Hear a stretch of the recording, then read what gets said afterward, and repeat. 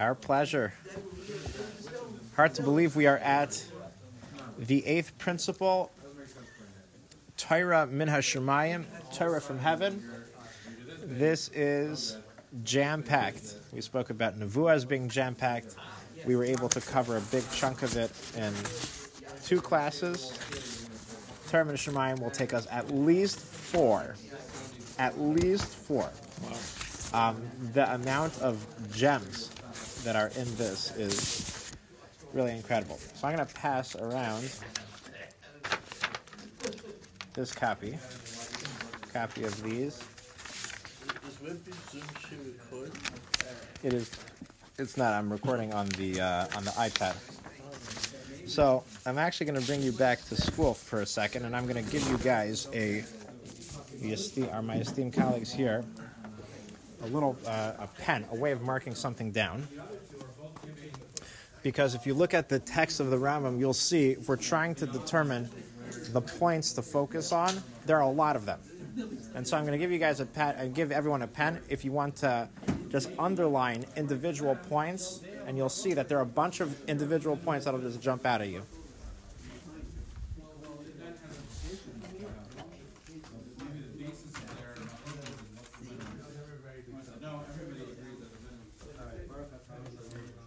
So you can take the Yigdal,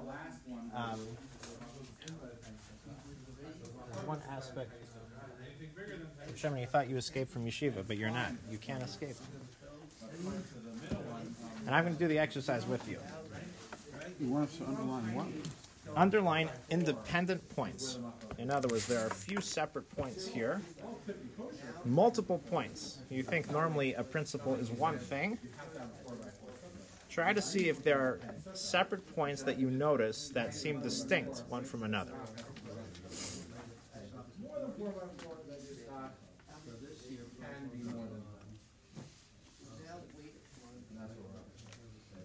Okay.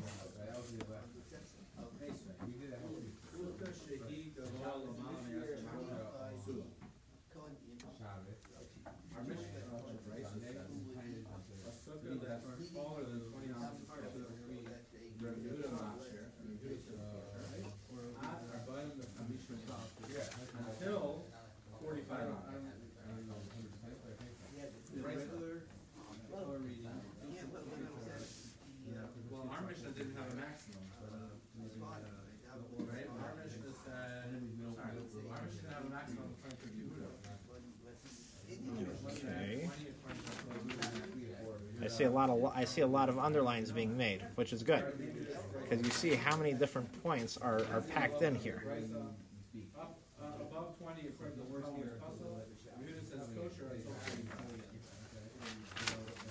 Okay, you may not have finished, but let's just, I don't want to make it too much like school.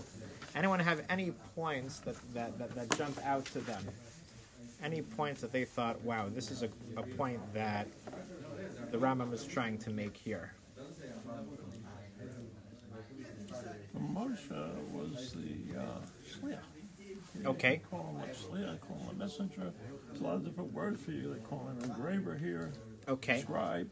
So Moshe Rabbeinu was the agent by which Hashem communicated with us. For Beautiful. the most part. Great. Okay. Any other points? That the Torah is perfect.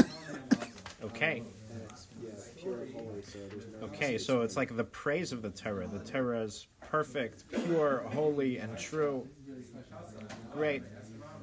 And it's this one identical that was given to Moshe. Okay. So another thing is the fact that, we could call this the trustworthiness of the Jewish tradition. Right? That's another point. So I had 5 different points, and some of them have already been mentioned.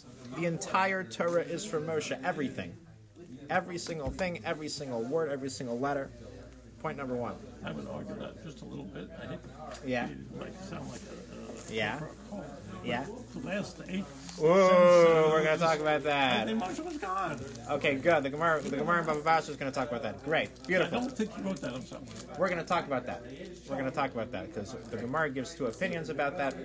Some of them said Moshe wrote it before it happened in tears, but the Gemara talks about that. Good.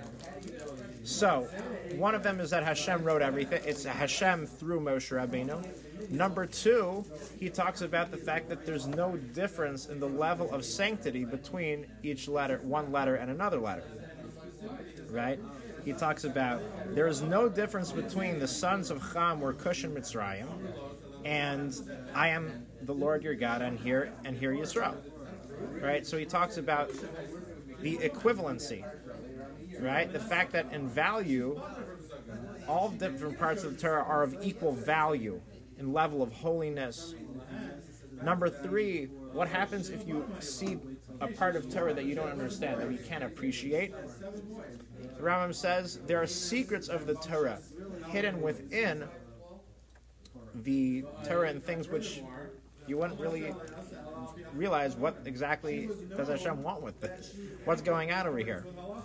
And the final part the Rambam discusses is he discusses the Torah Shabbal Peh, the accepted understanding of the Torah, at the very end. Pirush HaTorah HaMakobal, he writes, the explanation of the Torah which is received, accepted, received from generation to the generation also comes from Hashem. This is massive. And in the Animamin, talks about the trustworthiness of the Masoret. This is a huge amount of info. You can spend a year on this Iker. There are entire books written on this, and so let's just get our teeth, let's sink our teeth into a little bit of it.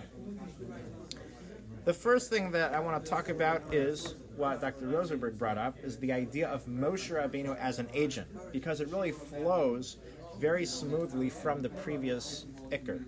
The previous Iker talked about Nevuas Moshe Rabbeinu, the prophecy of Moshe Rabbeinu that was beyond the level of any other prophet. The Rambam writes, Moshe Rabbeinu was on the level of a scribe, that you read to him, and he writes it. Divrei Yameha, just the different stories in the history, the Sipurah, the stories of the Torah, Umitzvoseha, and the mitzvahs of the Torah, and that's why Moshe Rabbeinu is called the engraver. Now, what does it mean that Moshe Rabbeinu is a scribe? Anyone have any feeling of what that means? How is he any different than any other prophet? But he wrote down what Hashem says. And how is it different than a prophet? A prophet supposedly doesn't have direct connection, that shaykhus, to the Kodesh Baruch Hu. He has some sort of dream or some sort of, I don't know, whatever you call it, Okay. acceptance. Moshe would talk to him, basically. And I just want to add my 2 points in there. Yeah. His astrophysics was beautiful and perfect. All the way down. It's not just Everything Torah, connects to it. But it's the astrophysics from the very beginning of the Torah Everything. that nobody else has, no other religion has, nobody has. That Hashem's able to figure it out. They're just still beginning to find out how the universe is made, and it's exactly what the Torah says. Beautiful. So, Rav Kamenetsky explains as follows. The Gemara in Sanhedrin tells us that each prophet has their own way of giving prophecy. There's even a term in English called a Jeremiad. A Jeremiad, which basically is a way of saying going off on somebody in a very intense way. Because the prophet Yirmiyah gave a lot of very strong musar. His directives were given in a very strong way. Ein beis neviim misnabim besignon echad. The two prophets do not prophesy in the same style. Rav Kamenetsky explains, when it came to Moshe Rabbeinu, there's no such thing as style. Hashem said beis, Moshe Rabbeinu wrote beis. Reish, Aleph, Shin, Yud, Tzaf, Breishis. There is no style. Every letter of the Torah is dictated by Hashem to Moshe Rabbeinu himself. Didn't he change the size of some letters, though? I guess he did do that. Okay, so, yes, that's an interesting question when it comes to that kind of subtlety. Moshe Rabbeinu wanted to write Vayikar instead of Vayikra. So that's a good that's a good question. Yeah, I'm going to add something else in there. What? Yeah. Yeah. Basically, that there's a number of what I think is probably copying errors, cipher errors, what we call them subterranean to use. Okay, so we're going to talk about that also. Like that, so that we've had some problems over the many years since We're going to talk about that. Excellent. When we talk, we're going to have a whole shiur about how the transmission process worked and the scribal errors. We're going to talk about that in mitzvah Hashem. So when it came to a prophet, Hashem gave a prophet a specific idea. There was a concept that he was supposed to focus on. And he was supposed to convey that concept to the Jewish people. Now the concept that was conveyed in his own words.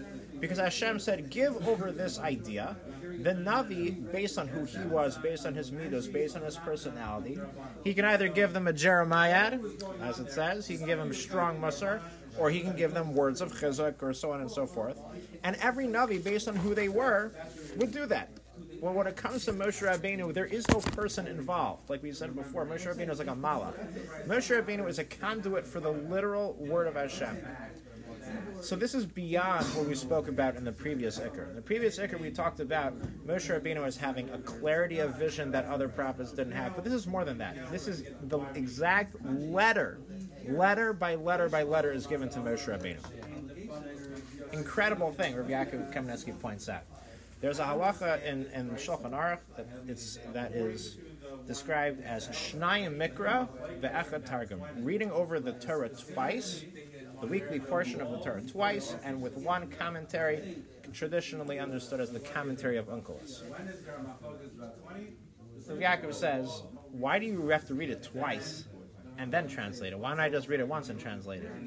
I need to read it, I need to understand it, I need to read it, I need to understand it. So let me read it once, let me translate it once. What's this whole second part doing? Rav Yaakov Kamenetsky says an incredible thing. Rav Yaakov Kamenetsky says, the first time that you read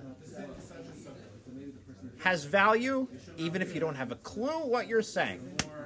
You know why? Because you're reading Hashem's letters. They're Hashem's letters. Just the reading of those letters is special. Even if a person has a difficult time trying to keep up with Shnayim Mikra, just do your best to read along with the Chazan. Shmuel Yitzchak was very fast, has moved on. Maybe we'll have a slower Balkare, right? But trying to find a way that just to read the words themselves are powerful. When it comes to Navi, Rav Yaakov Kamenetsky says, if you don't understand what you're saying, you're missing out. Because the point of the Navi is the idea. The words are not exactly as significant. When it comes to Torah, when it comes to Torah, the words themselves have the sanctity. Yeah. And they also have Kedusha. They do have Kedusha when you, Rav Yaakov Kamenetsky says, when you understand them. If you don't understand them, Rav Yaakov Kamenetsky says, it doesn't count.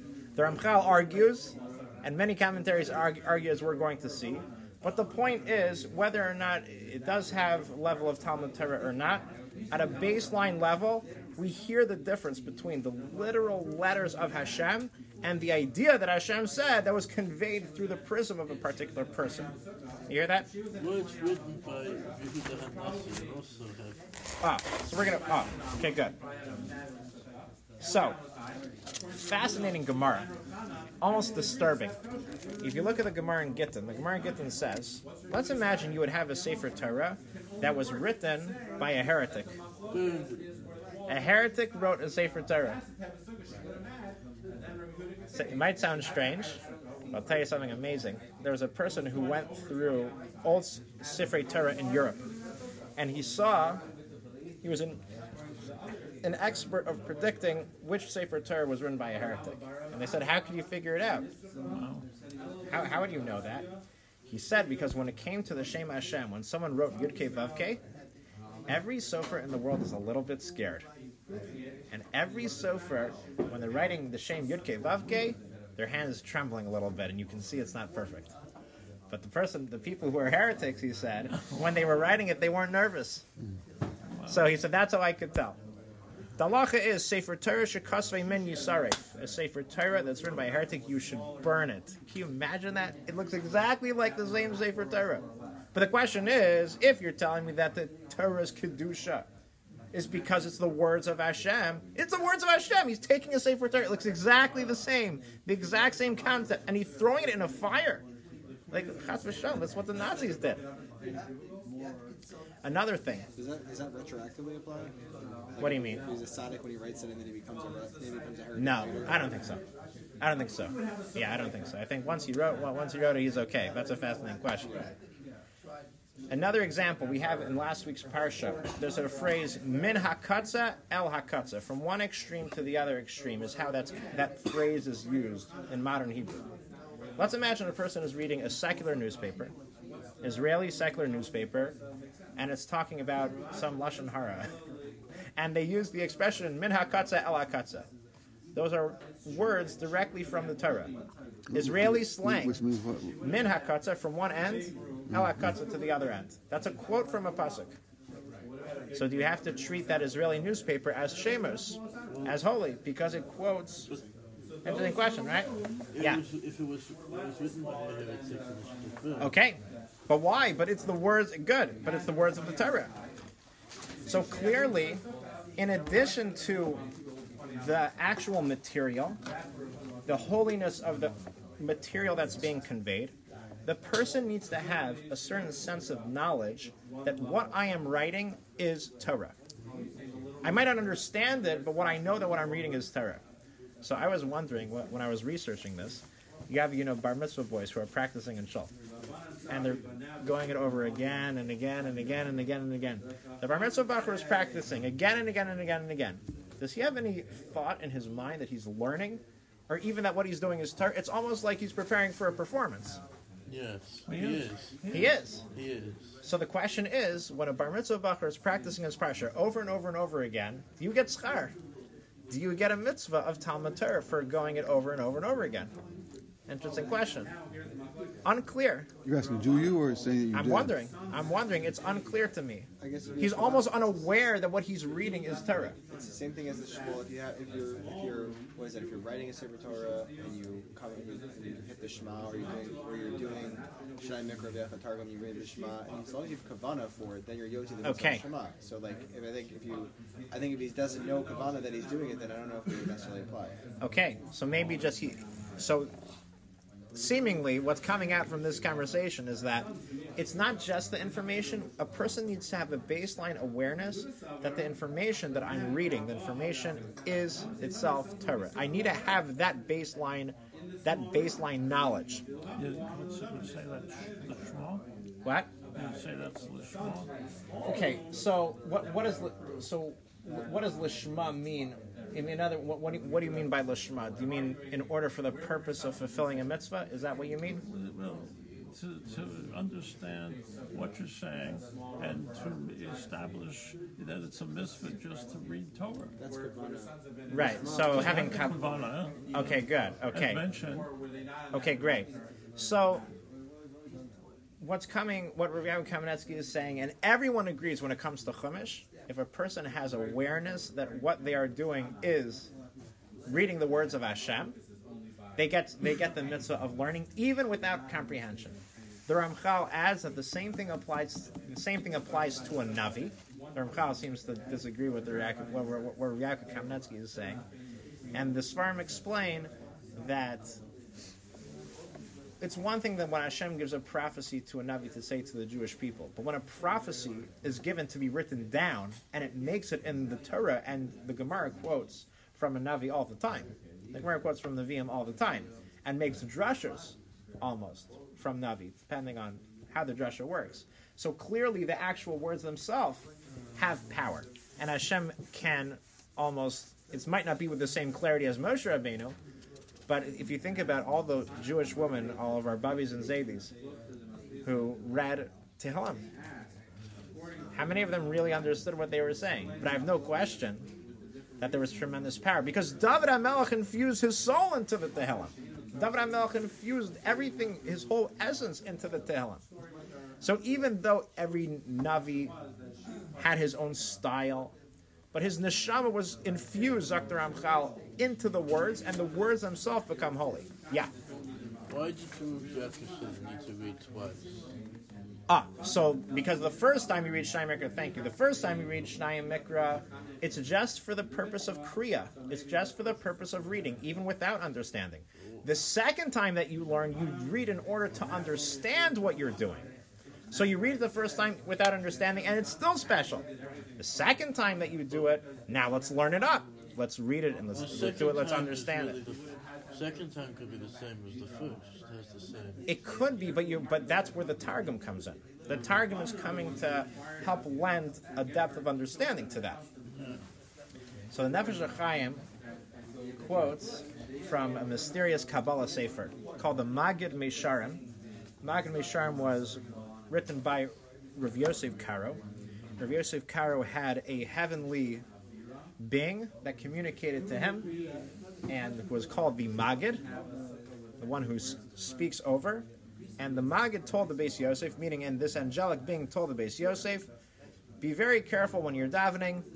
Try not to think about anything besides for the actual words of davening. Why? So the Nefesh HaChaim, Rav Chaim Volozhiner explains, so this is going back to Lithuania in 1700s, late 1700s, early 1800s. He explains that the words of the tefillah of our Shemona Esrei are so deep that the kavanas of the Arizal, who he calls the godly Ish Elikim, the man of God, Noira, the awesome person, the Arizal, he made amazing kavanas in davening. But he says all of the kavanas of the Arizal, Einam be'erech af ketipa min hayam. It's not even a drop in the ocean relative to the depth of kavana that the Anshe Knesset Hagadola had when they made the words of the tefillah. There's not a person who exists who is able to create such a wondrous tefillah. The words that we say are misaking, they correct, they elevate the entire world, all the different aspects of the universe. Every time that we daven, it creates new tikkunim. It's impossible for such words to be written if not for the fact that they themselves were the last Nevi'im. Anshe Knesset Hagadola were the last prophets. And when they wrote the tefillah, he says as follows: Some who yisparach shemay befihem elu hatevos. Hashem himself put the words of davening into the mouth of the Anshe Knesset Hagadola. Extraordinary. The exact same madrega of Moshe Rabbeinu, the Nefesh HaChaim says. In our Shemona Esrei, which would come out if Rav Yaakov Kamenetsky explains that if the words themselves have kedusha, then saying them, even without understanding, is still very powerful. The same thing applies to our Shemona Esrei. What a comfort this is. It's so hard to have kavanah during Shemona Esrei.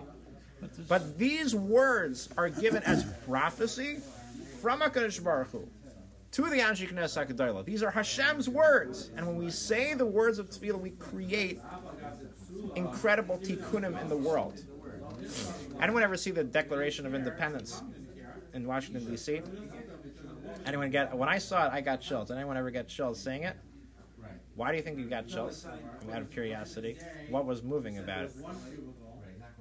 What do you think? Certainly the ideas, but also I'm seeing the document that was actually written by the hands of the men that composed it.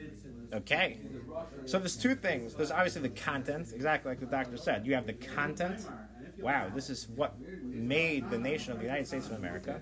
But the second thing is there's John Hancock. And there's John Adams and Patrick Henry. I don't know if I'm getting the names wrong, but there's George Washington. But they actually signed that. They actually signed it. There's the scratch marks that he made with his ink. He did it. It's right there. So it's not just what the document represents. We're also thinking about the people who signed on that document. When a person sees the Mona Lisa, this is like Leonardo da Vinci, Lahavdil. Well, we'll see not Lahavdil that. But Leonardo da Vinci made the Mona Lisa. There's like a shtick Leonardo da Vinci in there. There's like a little piece of Leonardo da Vinci that made it into the Mona Lisa. Lahavdil, very big nowadays, are auctioning off Jewish memorabilia and Sfarim that you may see catalogs lying around. He's got some stuff. He got some stuff? Yeah. So I just looked online randomly to just see in my preparation for the Shiur. They were auctioning off a Gemara in Sukkah. It was a Gemara Sukkah owned by the Chassam Sefer with his own handwritten notes in it. The starting price was $100,000. They estimated it would be $150 to $200. It sold for $248,000. It's crazy. Now, if you would ask me as a Kalta Litvak, if you would ask me whether it would be better to use those $248,000 to help widows and orphans, it's a separate story. But the point is, the person who buys that sefer can say, gosh, the Chassam Sefer is in this Gemara. I can see the Chassam Sefer here. Reb Kiva Eger's Pnei Yeshua and BMG and Lakewood, they have that. It's like amazing. The person who wrote it lives in what he wrote. It's connection to the beyond. And that's what happens in our Shemoneh Esrei. The words of Shemoneh Esrei, as the Nefesh HaChaim said, are Hashem's words that are living on. Lahavdil, it's our Mona Lisa. Right? The words of the chumash are, every single letter is Hashem's letters. Davening Shemoneh Esrei, even without kavanah. The soul of David HaMelech is infused into every word of Tehillim. The highest madrega, Torah and hashamayim, which is the ikr that we're talking about tonight, is Hashem himself kaviyachol in each letter. I want to leave off with a bit of a teaser. That's already one little idea, just to get our feet wet in the sugya of Torah and hashamayim. I want to leave off with a bit of a teaser. There's an expression, aniyam b'makom echad, poor in one place, va'ashirim b'makom acher, and rich in other places. Sometimes the Torah will be very, very sparse on the amount of words it used to describe something that happens. The whole Mesechus Gittin and Kedushin is a few psukim. Kika Kachisha, V'yatza V'haisa. Marcus, I think, is one or two psukim. What? Mesechus Marcus. Right, Mesechus Marcus of Edom Zaymimin is very, very few psukim. These parashas that we're learning right now, right, Truma, Tetzaveh, Vayakal, Pekudei, gigantic.